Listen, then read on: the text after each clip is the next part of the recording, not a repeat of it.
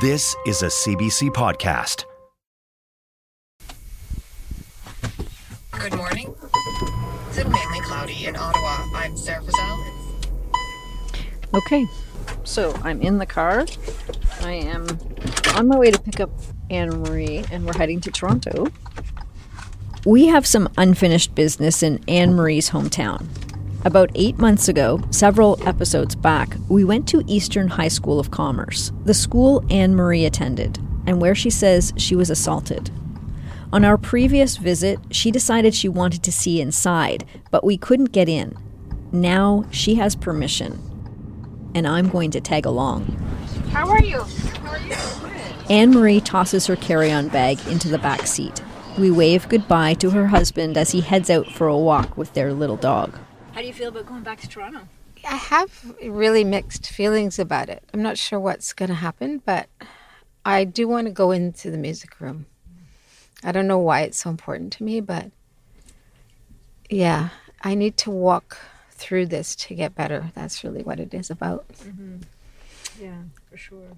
We're going to buckle up and then we're going to head off. I don't know how long it will take us, maybe 5 hours-ish? Yeah, something like that. Knowing all the things that you know now, what might you tell that 16-year-old Anne-Marie Robinson? What I really want to say is that none of this was her fault. But yeah, I mean, he was a predator. The band teacher. I'm Julie Ireton. This is the finale of Season 2 of The Band Played On. Anne-Marie Robinson is fixing systemic flaws and making sure victims are heard. We wanted to have our own voice. There was no group of survivors of teacher on student sexual assault in Canada anywhere. Where Anne-Marie was really quiet and sort of unassuming, where she's become like this powerhouse. It's about us and it's about the system. And Anne-Marie and I visit her old school one last time. But first, she gets her music back. Episode 10, Taking Back Control.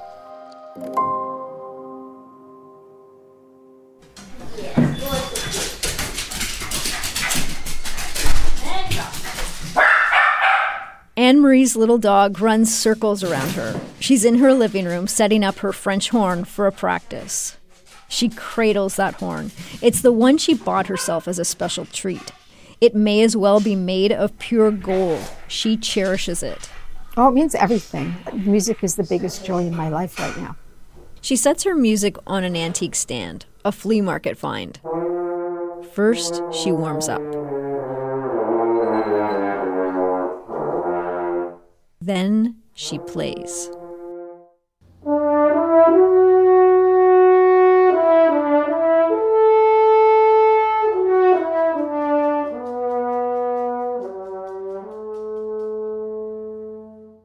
Anne-Marie now plays in multiple concert bands. You know, I play 3 or 4 or 5 times a week. Yeah, I just love it. It's wonderful and it's fun and yeah. And healing. Yeah, absolutely. Definitely. Yeah. I feel, when I play the French horn, it's like I'm getting back the one thing that I lost that was so important to me. I mean, if you're a musical person, it's just this feeling that nothing else can replace. And she gives full credit to her daughter for pushing her to do it, back when her daughter was in her own high school band several years ago. I'm grateful, so grateful to her that she cajoled me into being a musician again. And so that's a victory for me, and I celebrate it as that. And the fact that she is a professional musician, I mean, that I feel like it was kind of like a little piece of magic or something. Not magic, talent, and hard work. Anne-Marie's daughter is now in her early 20s. She graduated from the Juilliard School in New York City, and she plays in a symphony orchestra in a major U.S. city. It's very hard to become a professional bassoonist and achieve what she's achieving. Music is in their blood, and Anne-Marie couldn't be more proud. But it also makes me wonder what might have been.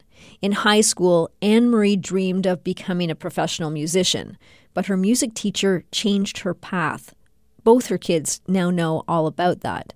Anne-Marie says her daughter and her son have been following our investigation. They've been wonderful. They've been supportive, and I think it's a bit difficult for them sometimes to process it because I didn't tell them about it, because I didn't know how. And so my how of telling everyone is really through this podcast. Anne-Marie hopes this series will explain to everyone the motivation behind her new vocation, because she hasn't just taken back her music, she's also regained her ability to develop and influence public policy and new laws. This is CBC News. Good morning. It's clear. New data shows an increasing number of sexual abuse reports from inside our country's schools, and survivors of abuse are calling for government action to protect kids. Anne-Marie Robinson is a founding member of Stop Educator Child Exploitation. Her group is working with the Centre for Child Protection to find solutions. The main recommendation is that these cases need to be managed and adjudicated by a Anne-Marie has a new job, but this one doesn't come with a salary. It's a passion project, and she's teamed up with Peter Hamer to do it. We're at my place. Archie the Aussie Doodle greets Peter at the door. Another dog looking for a cameo performance. Anne-Marie's already here. We head inside to catch up. I'm good. How are you? Doing okay. Good. Come on in. This is Archie. Peter sits down beside Anne-Marie. There's no need for introductions. They found each other a while ago. Can I get you a coffee? No. I followed Peter's journey in the first season of The Band Played On. He's a survivor of sexual abuse by a high school music teacher. Anne-Marie heard that podcast, and she reached out to Peter. All the stars aligned, right? I really think that without Anne-Marie and her knowledge and her experience, we wouldn't be where we are today. I saw him as a very brave person who wanted to make change. So I called him and we connected, and we just started to explore what we could do. They both realized sexual abuse in schools hadn't been eradicated, and new risks, online grooming, texting, are changing the landscape. I wanted to understand how cases were still happening and how these children were getting abused by their teachers. Anne-Marie started to analyze all the regulatory and policy documents she could find.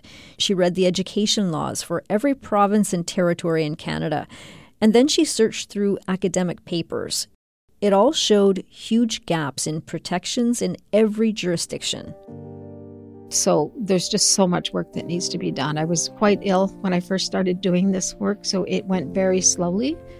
But it was just something I could do that made me feel like I was doing something to fix something and heal myself. Anne-Marie and Peter collaborated and started discussions with another group, the Canadian Centre for Child Protection. That charitable organization was doing its own work, looking at school abuse. The center found between 2017 and 2021, more than 540 alleged victims had come forward to report sexual abuse in Canadian schools. And I was really quite shocked. And we just started to explore what we could do. So, CEASE, the Stop Educator Child Exploitation, which is a name we came up with as a group, came about because of Anne-Marie's research. We wanted to have our own voice. There was no group of survivors of teacher on student sexual assault in Canada anywhere. But there is now. We put out a paper and we are advocating for a fully independent body to be established.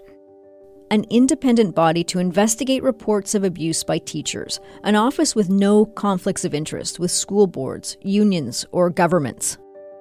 And we wrote to every province and territory. And so far, Manitoba is taking steps to improve their system. It's not everything we wanted to see, but it's a big improvement from where it is. And just so. In fact, the province of Manitoba has recently passed a law to create an independent commissioner and develop a disciplinary process to deal with teacher misconduct. It includes an online teacher registry. Other jurisdictions are listening too.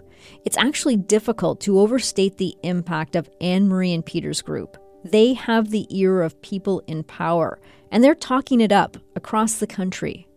Peter Hamer is with the group Stop Educator Child Exploitation, and he is on the line with us this morning. Peter, good morning. Good morning, Robin. First of all, what does the data show? We've been having some policy discussions with Saskatchewan, Alberta, and we'll be talking next week to Nova Scotia. And so I think governments are trying to fix this problem. You probably never imagined that you'd be once again really taking deep dives into policy research. No, I thought that I had lost that forever. But as soon as I started to think about this, I couldn't let it go, and I won't let it go probably until I'm gone from this earth. You know, it's just something that needs to be fixed.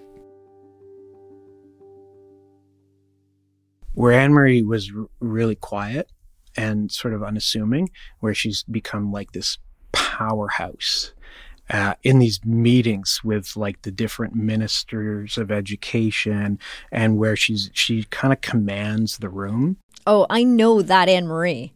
And so do her sisters, her blipsters. That's the other group that's helped her regain her strength and motivation. It's time for a catch-up with them. There we go. Good morning. Good morning. So everybody's going to be here. As usual, Jeannie McKay out in BC is the first to log on to the Blipster call. Good morning. Good morning. Can you hear? I can hear now, yes. That's right. Can you guys still see me? Because it's showing a blank screen. I think. We get through the usual technical glitches. Oh my God. I'm so bad at this. Eventually, all 6 women are up on my screen. Anne-Marie, Jeannie, Jackie, Rita, Ali, and Chiffon. It is good to see you all together. It is. You know, I was thinking this morning, it's almost been a year since we all met. It's hard to believe it's only been 1 year. Yeah. I asked for this gathering. I wanted to talk to them about a recent development with their former teacher. Doug Walker agreed to speak with me. I have a long list of questions for him. Then a couple days ago, he sent me a letter. He's changed his mind. There will be no interview after all with the banned teacher. So, do you want me to read this letter then? Yeah. Okay. Here we go. Good morning, Ms. Ireton. I read them the letter. Good morning, Ms. Ireton. I have been strongly advised that in no way should I agree to an interview with the media, and therefore I will not be speaking to you on April 6th. I have paid and continue to pay a huge price for my behavior of almost a half-century ago, and deservedly so.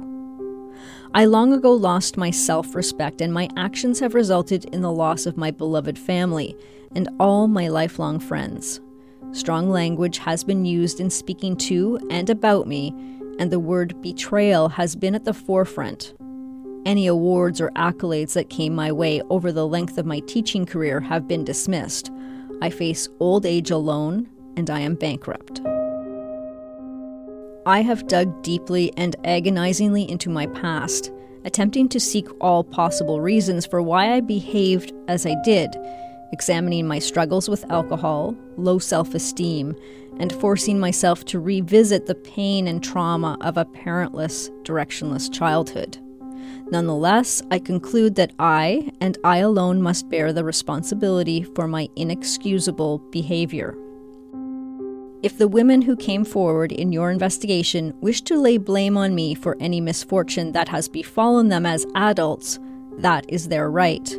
Although I most definitely refute some of the allegations listed in your recent email, it will, at this point, make little difference in the poll of public opinion. Profuse and abject apologies for all the harm I caused those many years ago, and seemingly continue to cause, will offer little or no consolation to anyone, including myself. However, I give them unreservedly, and I do not expect in any way to be forgiven. Your upcoming podcasts will no doubt continue to paint me as a predatory monster. It matters not how much I have tried over the years to atone for the actions of my younger adult self. Thank you for your understanding. I will have nothing more to say. Sincerely, Douglas Walker. Mm-hmm. He's looking for pity. He's looking for us to offer him understanding. I mean, what he did was premeditated. Allie's not ready to offer understanding. She reported the teacher to high school administrators in 1987, before he moved to a different school. I don't understand why he's never gone for counseling. To me, that's one thing that's missing from all of those self-pitying emails and all that. If as an adult you realize that you had a damaging childhood, which I did, and you realize that you've done regrettable things, which all of us have, go get some fucking help. Yeah. But he also only talks about himself mostly. It's all about what he lost and what this cost him. And then he does say he refutes some of it. It's not about him, it's about us. It's about us and it's about the system. He made it sound like it was one thing that happened 50 years ago. It went on for, from the beginning of his career, at least all the way up to the end of the 80s. Yeah. Right. And then when he got caught, he behaved poorly. He behaved poorly at Jeannie's tribunal, where he didn't tell the truth and didn't acknowledge the multiplicity of victims that he had. And then when I went through court hearings with him, he didn't behave in an honorable, respectful way towards me or the courts. And that was recently. Anne-Marie is talking about how the teacher dragged out the court process with his delays. I want him to come clean. We know that we're not the only victims. Right. I mean, it's just logic. I mean, we have no proof, but logic suggests that there's no reason he would not have continued his behavior over his career, and we have missing pieces. I asked him if he could provide other names. I asked him 28 questions. I wanted to ask him about the punch, about these survivors, about the stories other women have told me, the ones I haven't named in this podcast. And I wanted to know more about his time with the Royal Regiment of Canada. Why did he leave that band? Why aren't his decades with that military unit not noted on his resume? Did something else happen there? I've tried official channels. I've asked other former military band members. They don't have the information. And these are among the questions he won't answer. So for now, it remains a mystery. He's asked me not to contact him further. I don't doubt this has been very difficult and painful for him and his family. And that's something Jeannie addresses. And I just feel a sense of absolute sadness for their family. Pure sadness. The teacher is what connected these women, but it's not why they've become friends. I ask each of them to reflect on getting to know one another through this investigation.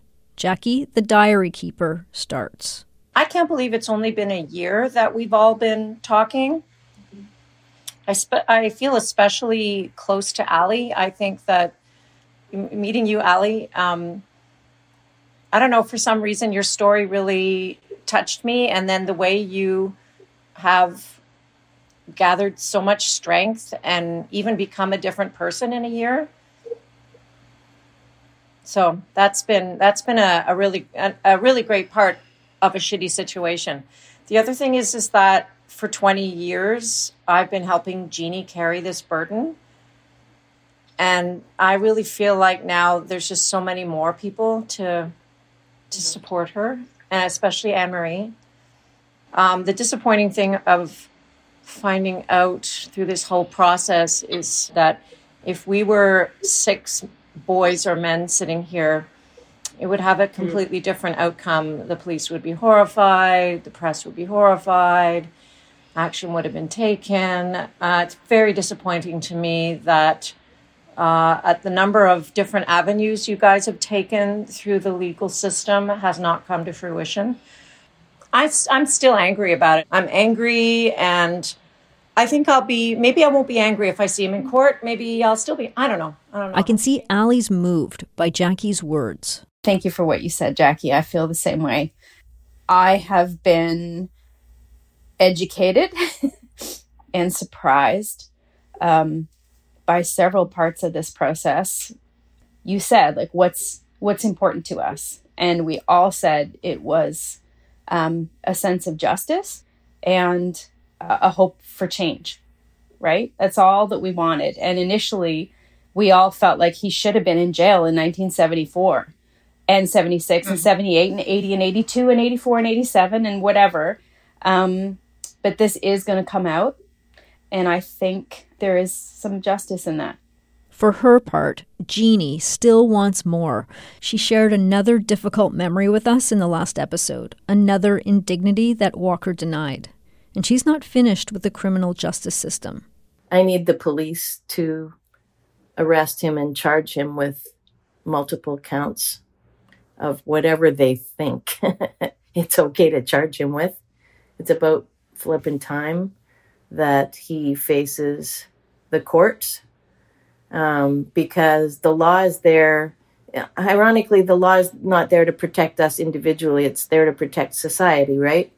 And to say when society has been wronged. And I think it's time for the law to get involved. And that's my demand.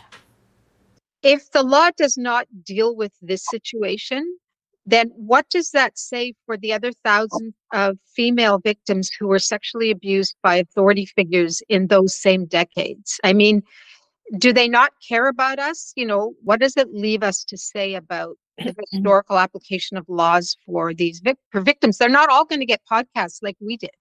I think it always still comes back to that issue of consent. The implication is because we're female, we consented. This is Chiffon, the first known victim from 1974-75, the one he called jailbait. The guys are getting action because no one could possibly believe they would consent, but everybody believes that we did as children. The natural and the unnatural, right? Rita, always the quiet one, has been listening to the others. Now she cuts in. I know you guys all want him to go to jail, but I don't want him to have any power of my life, and I don't care. If he continues to suffer, I'm happy with that. I don't believe all the things that he's telling us, that he's all alone and all that stuff. I want peace. I think I've spent enough time thinking about him. I want to still spend time with you guys. I think that's a great connection because it's never going to be out of my life, but I want peace. I want it all to stop spinning. I hope I can be like Jeannie and Marie, where I don't feel the guilt. That's kind of my goal. That would be ideal. It'll come, Rita and Allie. It'll come. That feeling, you'll learn to understand it better, and you'll learn to place it in the right place. Give it time. It'll come. I promise. Jeannie, Rita's former bandmate in high school. Both of these women have independently filed civil lawsuits against their former school board, the music teacher's employer. Mediation is scheduled for September 2023. Can I say something? Siobhan? I just want people to believe the girls. She means girls everywhere. In our various conversations, these women have acknowledged their privilege in being able to tell their stories. They realize there are so many others who can't speak out. Women who can't afford to get support. Women who are not believed. I would like today for the girls to be believed. Because this is really painful, and I really don't think anybody makes this up. Well, thank you so much, all of you, for everything, all these many, many months. One thing has to be said first, Julie. One thing has to be said first, that without you... Anne-Marie, thank you. Thank you for going to Julie. Julie, thank you. But I've always felt that I could trust you. Safe. I feel really terrific about all the work that you've done, Julie, and the effort you've put in, the care that you've shown. And you, Anne-Marie, amazing what you're doing behind the scenes in all of this sort of political land and policy. Amazing. Thank you. Yeah. It's really making a difference. Thank you. Thank you so much. Great, Julie. All of you. See you all. It's goodbye to the Blipsters for now, but Anne-Marie and I are heading back out on the road, back to that unfinished business in her hometown.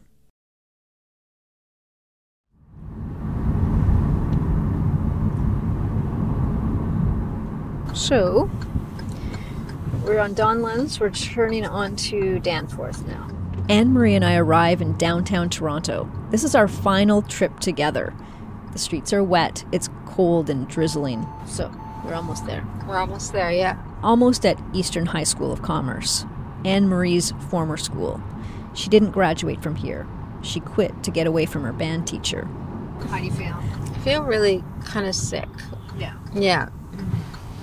Yeah, I've been thinking about this room my whole life, like off and on, and especially lately, trying to reconcile what happened. Yeah. And I'm grateful that I'm allowed in. Allowed into the school, into the music room. When we started out today, Anne-Marie was relaxed and smiling. I can see now she's switched into that familiar robot mode, a defense mechanism I've come to recognize, and I completely understand. Turn right onto Byron Avenue, then turn right onto Chatham Avenue.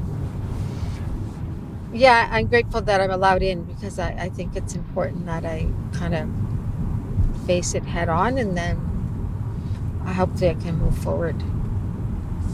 To turn right here. Yeah. One more thing to check off. One more thing to check off, yeah. There's a school right there. It's not a nice day at all. No, it wasn't nice when we were here before. It wasn't. I think I'm going to try and park in the parking lot of the school. Yeah. This parking lot reminds me of Walker. I know. Because he used to take me away here all the time. We know a lot more than we did last time when we were here, but I don't know if that makes a difference. Does it make any difference in how you feel as we're going in? I mean, it makes me feel better at one level because I have all these sisters that been through the same thing as me, and they provide me enormous comfort. But it makes me sick to my stomach that administrators and others just made so many bad decisions, and they didn't stop it when they had information. So where do you want to go? Once we get in there, where is it that you want to go? What do you want to see? Well, I want to go to the principal's office, and I think I'm supposed to report there. And then I want to go to his office, which is where he really started to groom me and basically take control. And then I want to go into the music room. I want to see the closet at the back where he sexually assaulted me. Okay, well, here we go. We're going to get out and into the school.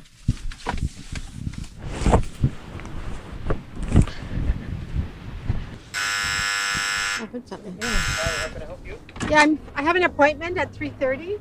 Oh, yeah, come on in. Thank you.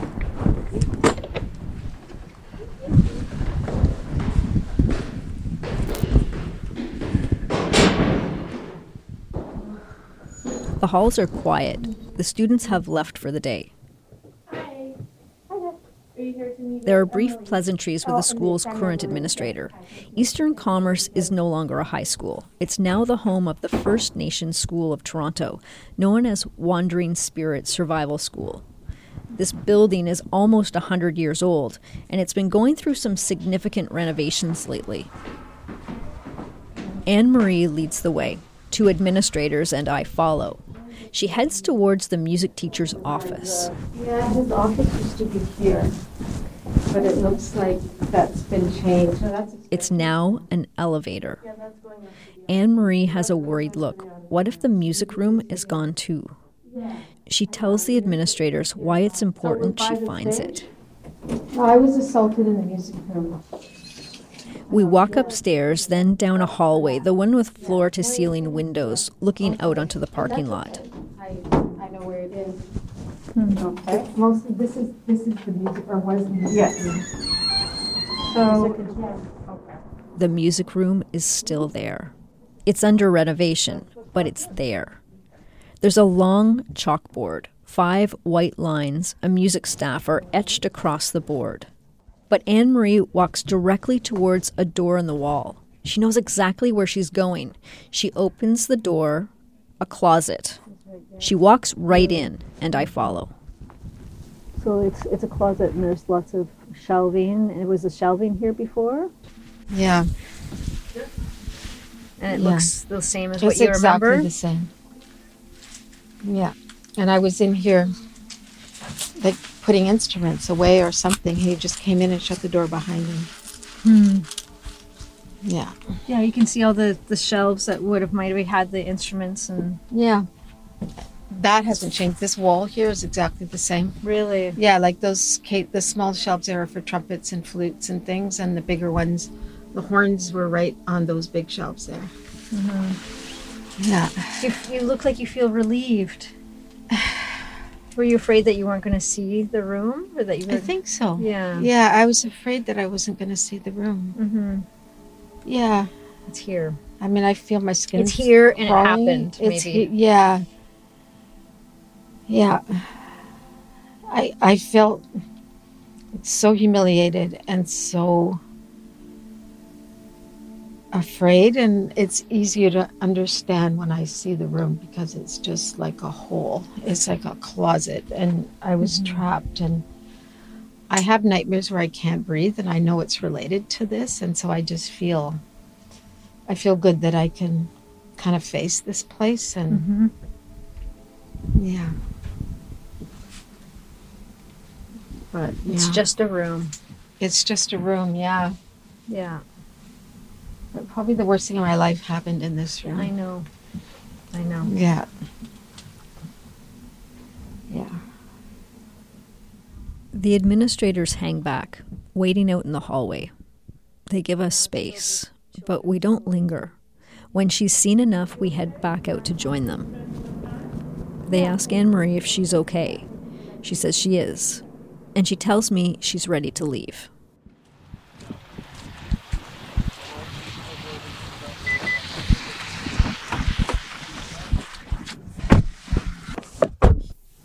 I'm happy that I got in the school and they let me in. And so I think that felt good. Just the people that were there now, acknowledging that something bad had happened there. You don't, we went in there, you said, I feel like I'm going to cry, but I'm not. And you don't often get emotional. Is that just like a protection mechanism that you have now built in? Yeah, I feel kind of dead emotionally, and I understand that to be a symptom of trauma. But yeah, I feel is physically ill. I wish I could cry, but I just, it's hard for me to do. Yeah. But you were very strong to go in there today. Thank you. You were. Yeah, I'm really glad that I did. Okay. All right, we are going to head down the 401 back east to Ottawa. Yeah. Luckily, the snow has stopped. We've had a bit of snow. Every time we do this work together, the weather's bad. I know. Well, let's hope it holds up now.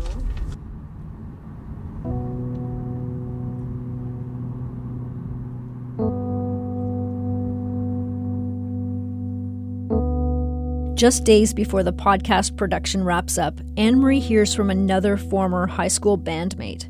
This woman played French horn beside Anne-Marie when they were 16. I call her. So maybe you can tell me just about what you remember, about Anne-Marie Robinson back in high school. She wanted me to know what she had witnessed in a hotel room on a band trip to Belleville in 1977, the night Anne-Marie told a court she was raped. This woman says a bunch of band kids were in the teacher's hotel room. Doug Walker was kissing and groping Anne-Marie in front of everyone. But really what made me profoundly sad was she was a potential witness in my trial. And whatever she had to say, the truth is important. And nobody looked for her. She has memories of how I was the next day that The fellow student says the next morning, Anne-Marie appeared at breakfast, distraught and robotic, with a blank stare. But it's too late for this witness, these memories, to help Anne-Marie's case. There's no possible way now that they can be shared. I mean, with the court, because the trial's over. After a 2021 preliminary hearing, a judge determined there was no evidence Anne-Marie had not consented to sex with her teacher in that Belleville hotel room, so the case never went to trial. This is a witness and evidence the police never found, because as far as Anne-Marie knows and files reveal, the police never looked. Still, Anne-Marie sees it as validation. I mean, I'm glad that there's a witness, and I'm glad she remembers that. But it's a weird feeling to know something that was so impactful in your life and someone else has a memory of it. You know, that's why the police, if they would investigate these cases thoroughly, they would know more. It's yet another new detail in a growing body of corroboration and documentation.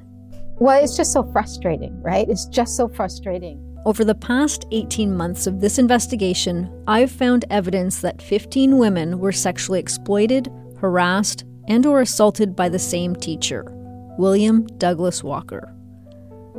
I've spoken to most of those women.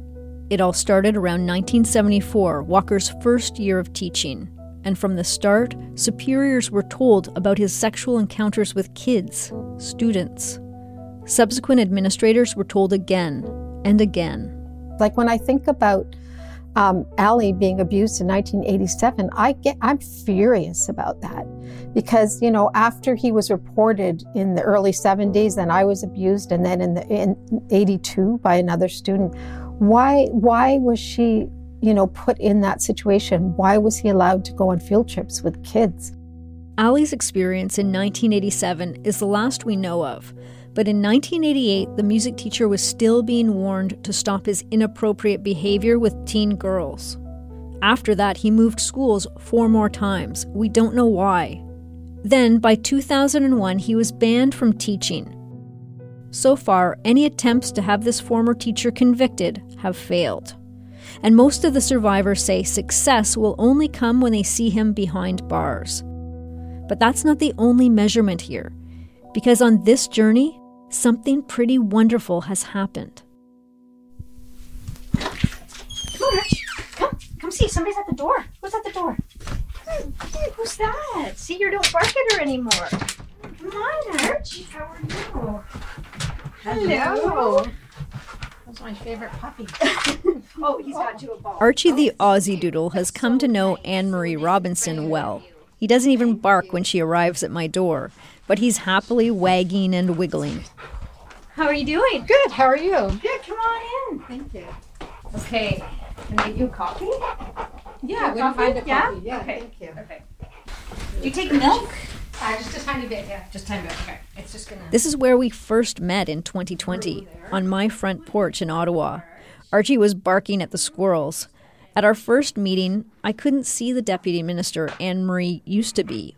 I saw someone who was broken and lost. She hid under oversized clothes. Long bangs hung over her face like a shield. Since then, I've witnessed a metamorphosis. Today, she arrives in fashionable pink pants and a deep purple blouse. I can see her green eyes. In fact, they sparkle with a different kind of energy. The confident leader has reemerged. But this process wasn't easy. I took her down roads that I know caused more trauma. Of course, that's part of it. But I think you have to walk through it. You have to be strong. You have to do it when you're ready. But I think you have to walk through the pain. And I've been able to let go of the shame and any guilt that I had associated with it. When you look back at the goals we sort of set, you set from the beginning, do you feel that we've met the goals? Oh, absolutely. Yeah. I mean, I think we've exceeded the goals. I mean, we found a lot of victims, and I have seen those women come to life and to change, and I've seen them all grow so much. And so that's wonderful. But the big kind of nice surprise for me was the policy work. It's funny because I did policy my whole career in government, and I was a deputy minister, and it's almost a comforting escape for me to kind of put that hat on and see this as a problem that I want to help fix for the whole country. Anne-Marie still contemplates going back to the police and maybe even lodging a complaint with the Canadian Human Rights Commission. Yeah, I've actually had that in my mind for a while. Okay. I mean, it doesn't seem right to me that they're not applying the law equally to males and females. It's sad if that's... we shouldn't have to go through a human rights process on equal application on the basis of sex. That's a huge policy problem that exists, and governments need to fix this. And how much of telling your story is part of your justice? It's everything, because it's what I have. It's healed me and it's healing me. I mean, I was like I thought I was everything to this story. I thought this story was all about me. And now I realize I'm just a small piece of this really big story that spanned, we still don't know how many years. My investigation started with just one woman. Now, Anne-Marie Robinson stands shoulder to shoulder with so many others. And not just those who survived abuse at the hands of the band teacher, but other girls who became victims of men in positions of authority. It doesn't matter that she needed attention. It doesn't matter that she didn't scream or run away. It doesn't matter that it took her years to understand what had actually happened and to do something about it. She's done something now, for herself and for others. And, it's not just about justice, it's about understanding and learning. It's kind of funny because you think about the end of your life. I don't want to be too dramatic about this, but if I died tomorrow, I would be at peace because I did something about this. I don't want to die tomorrow. I have all kinds of things I want to do, but yeah, I feel like a sense of peace that I've actually never had in my life.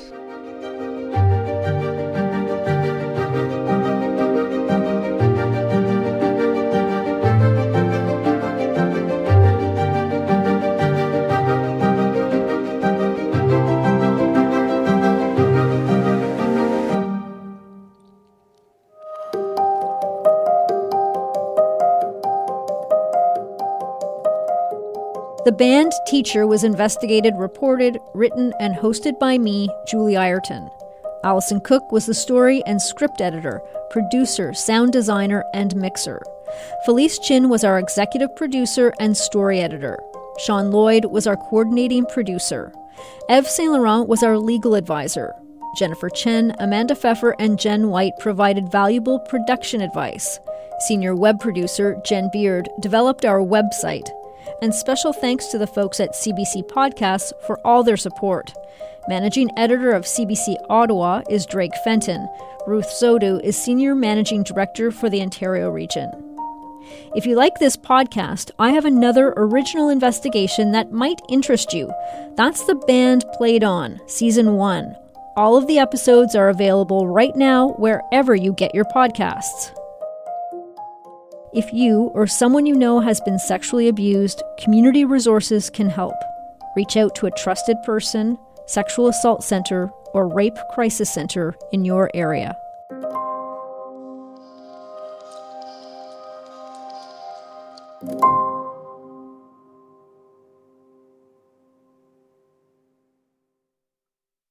For more CBC podcasts, go to cbc.ca/podcasts.